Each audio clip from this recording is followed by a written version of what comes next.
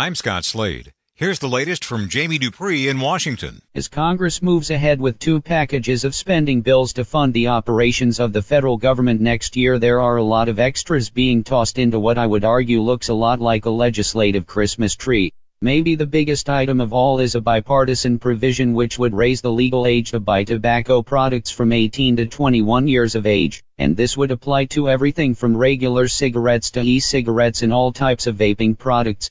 The idea was backed by lawmakers in both parties and included the support of Senate Majority Leader Mitch McConnell, who represents a state which usually is on the side of big tobacco. But things have changed in the Congress on tobacco use over the last 25 years, and this is certainly a big deal for members of both parties.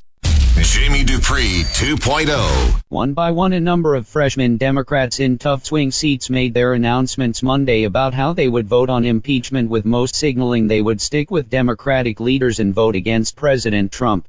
For now, Democrats might lose a handful of House members on the votes to impeach President Trump, but there is no evidence of any widespread defections among those who won GOP seats in the last election.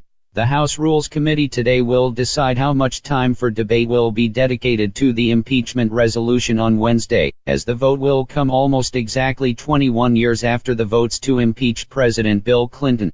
The polls have pretty much been the same in recent months on the impeachment question, with just about a 50% in favor of impeachment and removal of President Trump from office.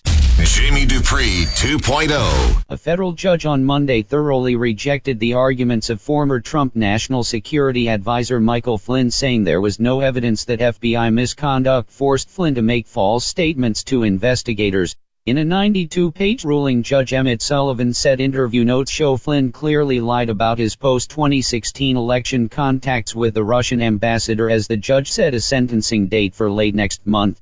Flynn had initially pled guilty but then tried to back away from that guilty plea last year. Flynn's new lawyers, though, kept pursuing the claim that FBI wrongdoing had entrapped Flynn and made him plead guilty, as the judge flatly said there was not evidence to support such a charge. Without the ones like you, who work tirelessly to keep things running, everything would suddenly stop. Hospitals, factories, schools, and power plants, they all depend on you. No matter the weather, emergency, or time of day, you're the ones who get it done. At Grainger, we're here for you, with professional-grade industrial supplies. Count on real-time product availability and fast delivery. Call, click Grainger.com, or just stop by. Grainger, for the ones who get it done.